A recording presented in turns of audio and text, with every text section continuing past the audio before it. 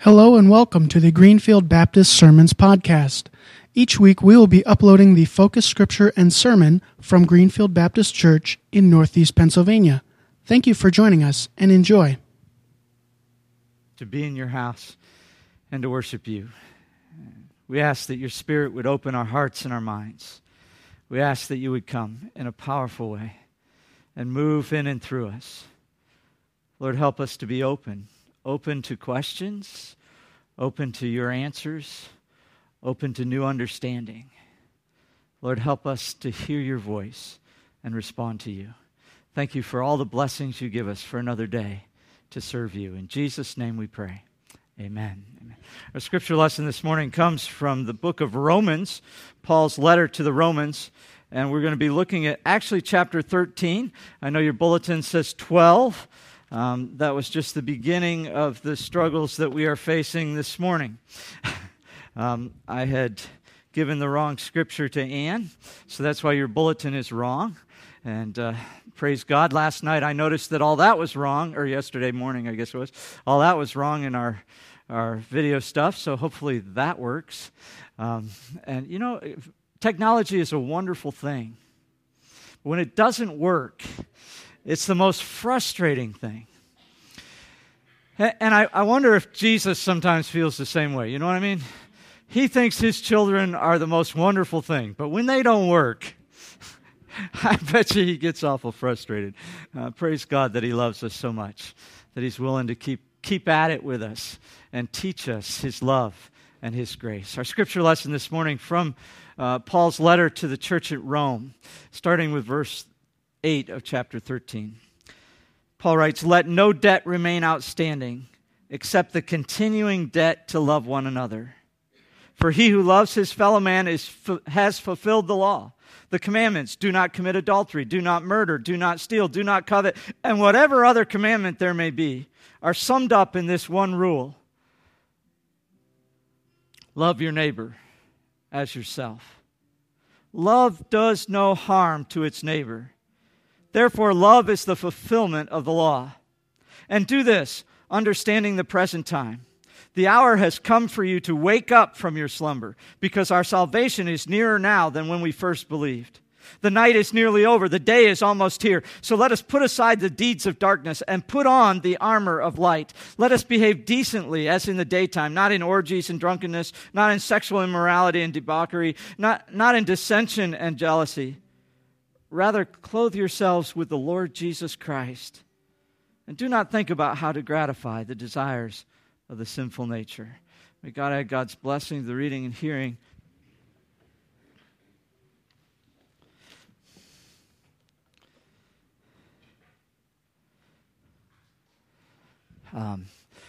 Here at Greenfield Baptist Church, we have a mission statement, and I believe that most of you have a clue what that mission statement is.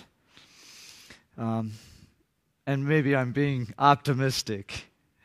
But if you would remember, if you would recall, I'm sure it would be in the front of your head, that we are called to be neighbors, right? Make neighbors and build God's neighborhood. Thank you. Yes, many of you remembered that. And of course, that's based on that story in Luke chapter 10, where Jesus tells the parable of the Good Samaritan. You remember that, right? The Pharisee comes to him and wants to know, the teacher of the law comes to him and wants to know what must he do to inherit eternal life. And Jesus says, well, you should love God and love each other, love your neighbor as yourself. He says, well, who is my neighbor? And Jesus tells that story. You remember the story of the Good Samaritan, right? Where the guy is beat up on the side of the road, and the religious folk go by, and they go by on the other side. The Samaritan, who's the bad guy, would be seen as a bad guy, so to speak, comes by and sees the man who's hurt and takes care of the man. And then Jesus, at the end of the story, asks the teacher of the law, so who was neighbor to the man who fell into the hands of the robbers? And the expert of the law says, well, rather than saying the name Samaritan, he tries to walk around that and says, well, the one who had mercy on him. And Jesus says, go and do likewise. So Jesus calls us to be neighbors, right? That's what he calls us to do, be neighbors. And we get some idea of what that is as we go through the story of the Good Samaritan. But there's so much more to being a neighbor, isn't there? And I believe that the Apostle Paul is trying to flesh out for us in chapters 12 and 13 of the book of Romans how to be a neighbor. How can you go about being a neighbor? Now, when you think of neighbors, what makes a good neighbor? Somebody tell me, what makes a good neighbor? What's that? Kindness. Kindness makes a good neighbor. Yeah. Someone who's there and not underfoot. Good answer. Good answer. Anyone else? How about the balcony? What makes a good neighbor? I always like to go to the balcony. See, they're up there. They think I don't see them. John? They give away free zucchinis. Kenny, aren't you his neighbor? That's better than throwing them at your neighbor. That's better than throwing them at your neighbor. Someone who's giving, someone who's caring, someone who is willing to help, a good neighbor is someone you can live next to in peace and in security. A good neighbor is someone who's there when you need them, but not infringing on you. A good neighbor is someone who really cares about you. This morning we want to think about whether, first of all, we are neighbors. Are we actually being neighbors? What does that look like? And not just for the person you live next to. You see, Jesus was trying to get us beyond that. That's what we want to say. Well, the person who is close to me, I have to be nice to them. Okay, it's hard. We live next to them, and they may not be the nicest people, but I can deal with that. It's the person at work that drives you nuts. It's the person at school that gets in your face. It's the person at home that just, you can't take it anymore. Those are the people. It's the people that are hurting, the people that are afraid, the people that are lost. These are the people to whom we are to be neighbors. What's that look like? How can we actually be neighbors? Now, it's interesting to me that Paul has been going through a whole number of things that we can do that I believe helps us be neighbors in chapter 12, and I skipped all those things. But I want you to hear a couple of them. They come at the end of chapter 12 because I think it's important to help us put this in context. At the end of chapter 12, the Apostle Paul is saying, hey, listen, if someone is due something, you should give it to them. In other words, and these are words of wisdom, so I put the, for those of you who are younger, you don't recognize this person, but for those of you who watched, what is it, Home Improvement all those years, this was the wise neighbor who hid behind the fence and was there but wasn't underfoot. And so the Apostle Paul says, hey, you need to give to people what is due them. And you need to give to people what you owe them. Now, he talks about authorities who are over you. He's talking about civilian authorities. And sometimes this gets really hard, right? Because you look at them and say, well, but the Apostle Paul says, you still need to give to them, respect them, honor them. And then he goes on a step further, and this one will catch some of you. And pay your taxes, he says. Pay your taxes. I hear Christians all the time say, I'm not going to pay my taxes because I don't like what they're doing with my money. Well, I get that. And there are a lot of times I don't like what they're doing with my money. But the Apostle Paul doesn't say, and if you don't like what they're doing with your money, then don't pay your taxes. He simply says, pay your taxes. We're called to give what we owe. As a matter of fact, the Apostle Paul says, don't be in debt to anybody. He wants us to be debt-free neighbors. Don't owe anybody anything. And if you do, pay it off as quickly as possible. Now, we frequently think of debt as money, right? Well, I owe, so much money to this person or to this bank or to this credit card or to everybody I know. We frequently see it as money. But the Apostle Paul is going a step further here. Jesus wants us to be debt-free when it comes to our relationships. He wants us to be debt-free when it comes to our relationship with God. And that's really the start of being a neighbor, is to begin to be debt-free. I put this slide up here because Christmas is coming, folks. And if you want to be debt-free this Christmas, you might want to start now. Should have already started, huh, Kenny? Well, maybe. But when we look at debt, it's not just money, okay? We're talking about indebtedness to others, giving them what they owe or what we owe them. Okay? So, to be a neighbor, we want to be debt-free neighbors. The Apostle Paul says there's only one place you should still be in debt. Did you catch that? That was our first verse there, 8. Let no debt remain outstanding except the continuing debt to what? Love one another. So you closed your Bibles or you didn't open them. Love one another, for he who loves his fellow man has fulfilled the law. The only debt that should remain outstanding is that you should love each other. Now that's interesting, because did you know that you owed it to someone to love them? The only reason anyone should owe a love debt is if they are in debt, right? You with me? Stick with me. This is getting really confusing. You'll love it. Okay? This is how we became in debt. You see, when we were still sinners, Christ died for us. He displayed his incredible love for us while we were still his enemies. While we were still sinners, Christ, in his great love for us, died for us so that we could be forgiven. You see, when we sin, we separate ourselves from God. We become enemies of God. When we do anything, say anything, think anything that goes contrary to the Word of God, to God's will, then we have sinned. You say, well, I didn't know. That doesn't matter. I tried that once. I was driving down the road, and a cop came up behind me, and he pulled me over. You ever try this one? And he came up, and he said, do you know what the speed limit is? I said, no. So, of course, he said, oh, in that case, let me share with you and you can go on. No, that's not what he did. You see, just because I didn't know didn't mean I wasn't responsible. In the same way in our relationship with God, just because you don't know doesn't mean you're not a sinner. Anytime you say, think, or do something that goes contrary to the will of God, you have sinned. And the Scripture says the wages of sin is death. The good news is God doesn't zap you dead right then because he loves you so much. And in that love, what he did was he sent his son to die in your place. He said, I'm going to make atonement. I'm going to make a sacrifice to pay the price for you. I'm going to pay your debt. And so Jesus paid our debt on the cross.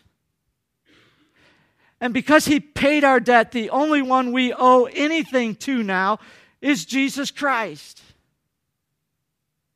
But what we owe him is love. And the way we pay that debt back is to love one another. And it's not like I love you because I have to, because Jesus loved me. I love you because I have been transformed by the love of God. And he has made me a person who wants to love. Is that the kind of person you are? Someone who wants to love. Now here's the key. See, when we sin, we buy into the whole process of the evil one. And that process says, it's not about you, it's about me. And it's not that I want to love you, it's that I want to love me. You see, that's what the evil one does. He twists everything around, right? He points it back, and we start looking at ourselves. I want what I want, instead of truly wanting to love you. When Jesus comes into our lives, he begins to transform us. We begin to love like he loves. You see, he loved us not because we were lovely, not because of who we are. He loved us because of who he is, right? That's why he loves us, because of who he is. Because God, in his incredible personhood, is a person who loves. He loves you and he loves me. And you look at your life and you say, well, he shouldn't love me, but he does. And when he comes into your life, then he begins to transform you so that you can look at others and it's not about them. You see, that's the way we usually think about love, right? I have people come into my office all the time. I don't love him anymore. I don't love her anymore. Well, why not? Well, because they, well, wait, what's that got to do with it? Well, I can only love them if they, what? No. Because love is you. If you are willing to be transformed by the love of God, then you can love everybody. Because he has changed you, not them. It's not based on what they do, how they react, what they say, how they look. It's based on you. It doesn't matter where they came from. Doesn't matter what color skin they have. Doesn't matter what position they have in this world. You can love them. Doesn't matter how stupid things they say. Doesn't matter how dumb they do their lives. It doesn't matter how much in your face they are. You love them. Why? Because you have changed, not because they're different.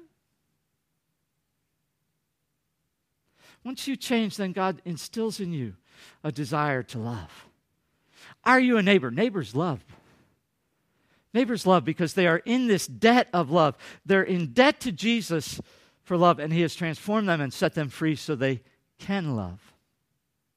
Let me give you an example that's kind of out there a little bit, so walk with me a little bit, okay? A guy named Eddie Redenbacher would find himself every Friday out on the docks feeding the seagulls. He did that till he died in 1973. This is an old story. Stick with me. You see, Eddie did that because he felt a debt. In 1942, he was shot down. He ditched his B-17 in the Pacific Ocean. And he and his 8 crew were able to survive the crash and had gotten in their life raft, and they were afloat. And they had enough provisions for about 4 days. They made them last 7. And on the 8th day, they had nothing. And they were getting awful hungry. And trying to survive, they had no water. They had no food. They were in the middle of the ocean. And pretty much all hope of being rescued was gone. There was a man in the group who was fairly religious, and every day they would say their prayers and do a little worship service. But on the 8th day, it was very difficult. They went through the motions, and Eddie laid back with his hat over his head to take a nap because there was nothing else to do. He wasn't quite asleep when he felt something on top of his head, and he slowly opened his eyes, and he couldn't see what was on his head, but he could see the reaction of the others in the raft, and he realized that there was a bird on his head. And so, as quickly as he could, he grabbed the bird and killed it. And they were able to gut it and eat it, and then they took the intestines and they used it for bait, and they were able to catch fish, and they were able to survive. And they lived to tell about it. And so every Friday, Eddie would go out to the pier and feed the seagulls to remind himself of the seagull who gave his life for him. We come here this morning as followers of Jesus Christ, not because we want to feel better, not because we think we should get something. We come here to give thanks to Jesus who paid the price for us, the sacrifice for us, so that we could live and love like he has loved us. That's part of being a neighbor, being indebted to love one another. Second of all, it's not just being indebted to love, but the interesting thing about neighbors is neighbors always act like neighbors. Did you notice that?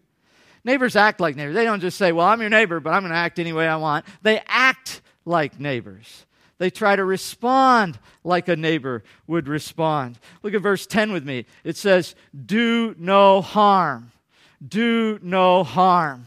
Now, I find that interesting because I can do no harm by simply ignoring you. And some people read that and they get all excited. Oh, good. I don't have to follow all these commandments and I can just ignore you. But that's not what Paul means by doing no harm. Doing no harm goes a step beyond. Doing no harm means that you're willing to be at peace with each other. In Romans 12, he wrote, if it is possible, as far as it depends on you, live at peace with everyone. Is that how you respond? So you're driving down the road, and the guy cuts you off, and you say, God bless you, be at peace. Yeah. So the person at work backstabs you, and you say, hey, God bless you. Is that how you respond? Are we really people of peace? Or are we just as ready to attack, just as ready to be on the offensive, just as ready to go at, just as ready to harm because we have been harmed? Oh, how quick it happens. Oh, how quick it comes out. I've been watching the Olympics. Anybody here watch the Olympics? The Olympics are great. Nations are together. We hate each other, but we're having fun together. Isn't it great?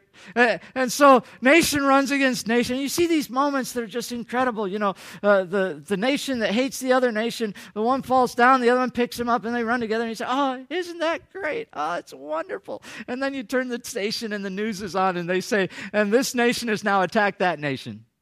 We love each other. You see, the Scripture calls us to be, Jesus calls us to be peacemakers. Peacemakers. Where is it? Matthew 5 says, blessed are the peacemakers, Jesus says, for they will be called what? Children of God. We should be making peace. Our world should see us as peacemakers. You know what's exciting? There's a guy named Dan Buttry. He's an American Baptist. I know that's kind of way out there, but you'd be surprised. He's one of those American Baptists that I really like.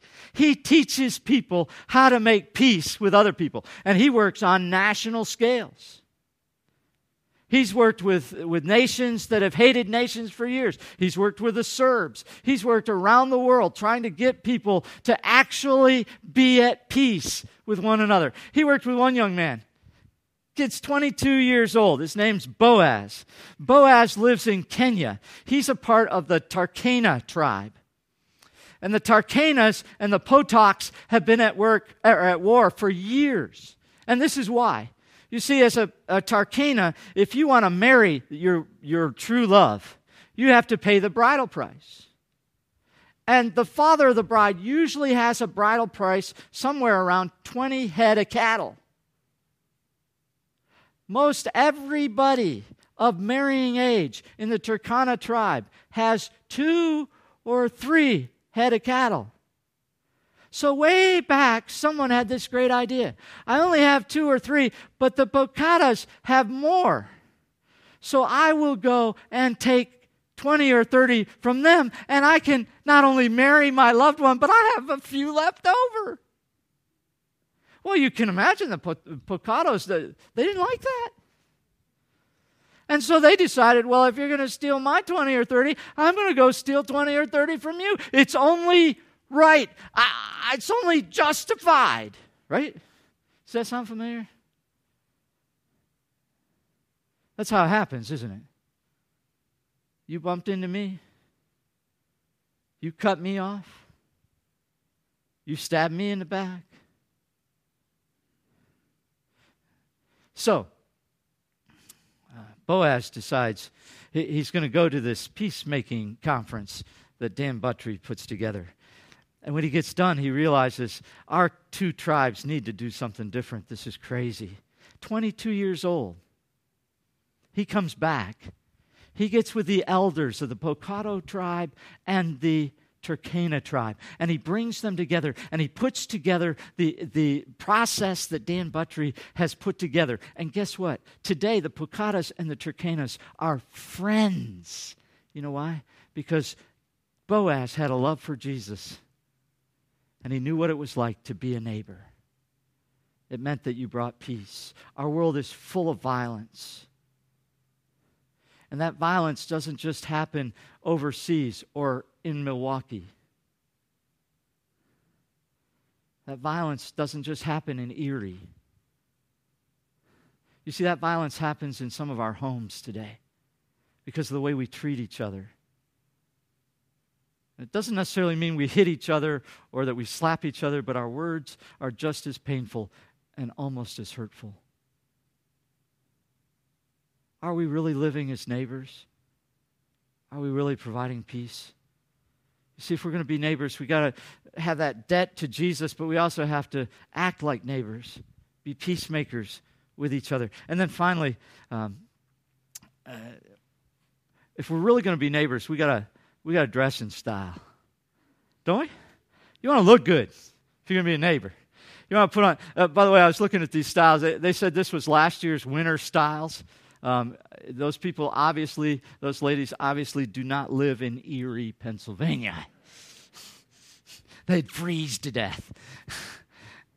But what's it mean to be in style as a neighbor? What's it mean? Well, the scripture is very clear. In our passage this morning, Paul says, put on Jesus Christ. I want you to hear that. He says, put on Jesus Christ. That's important to hear because this is what we want to do. We want to take in Jesus Christ, right? Jesus, we pray, come into my heart. We used to sing that chorus when I was a kid. That was like the ultimate edge when I was a kid. Into my heart, into my heart. Come into my heart, Lord Jesus. Come in today, come in to stay.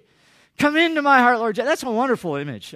I want Jesus to come into my life. I want him to bless me. I want him to touch me. I want him to fill me. I want him to be in my life.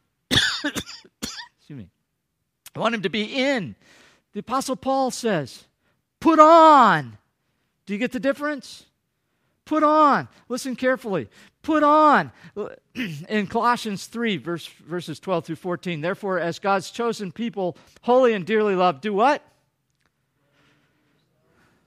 Okay, come on, guys. Stick with me. Do what? Clothe yourselves with compassion, kindness, humility, gentleness, and patience. Bear with one another and forgive each other. As if any of you has a grievance against someone, forgive as the Lord forgave you. And over all these virtues, do what? Put on love, which binds them all together in perfect unity. Put on Jesus Christ. How about this one?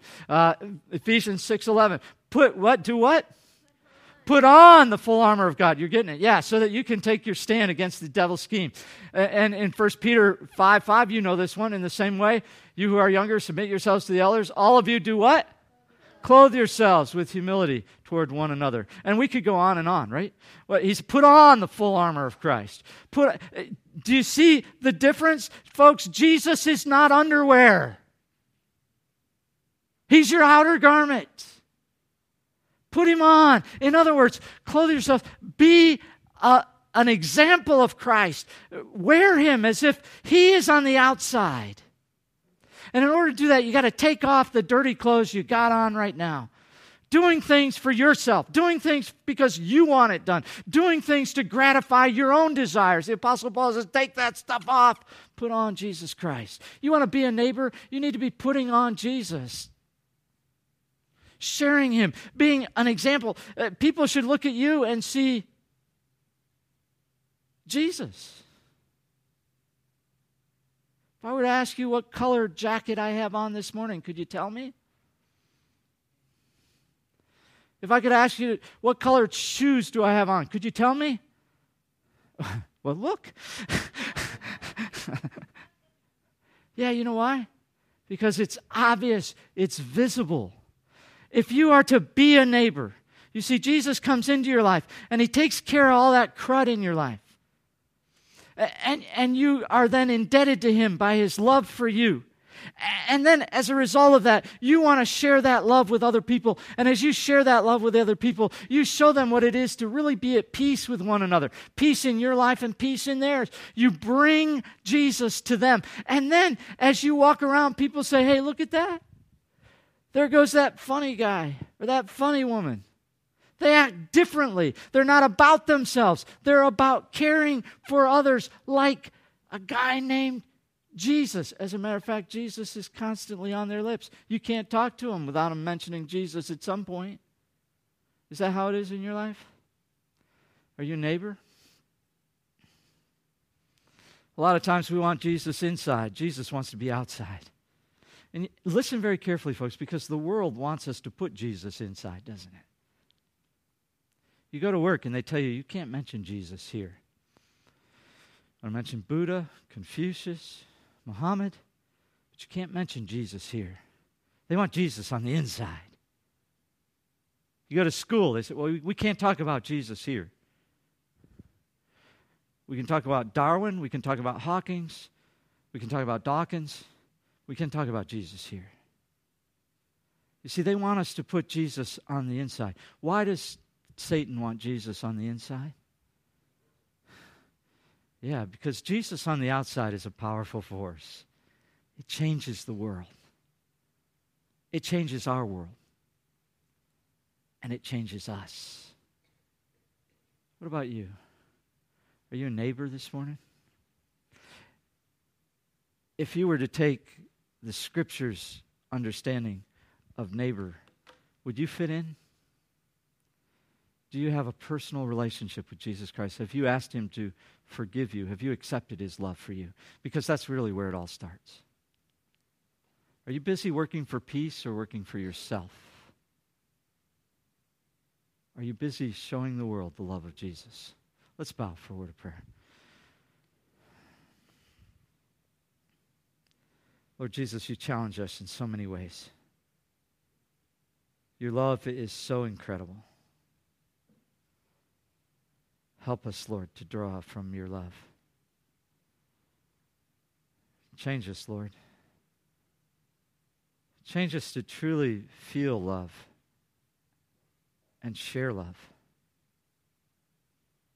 Lord, may we be the ones who bring your peace in situations that are full of anger, hurt. Lord, come into our lives and move us in such a way that the world would see you in us. Lord, we commit our lives to you again this morning. And we thank you that you gave yours for us. In Jesus' name we pray. Amen.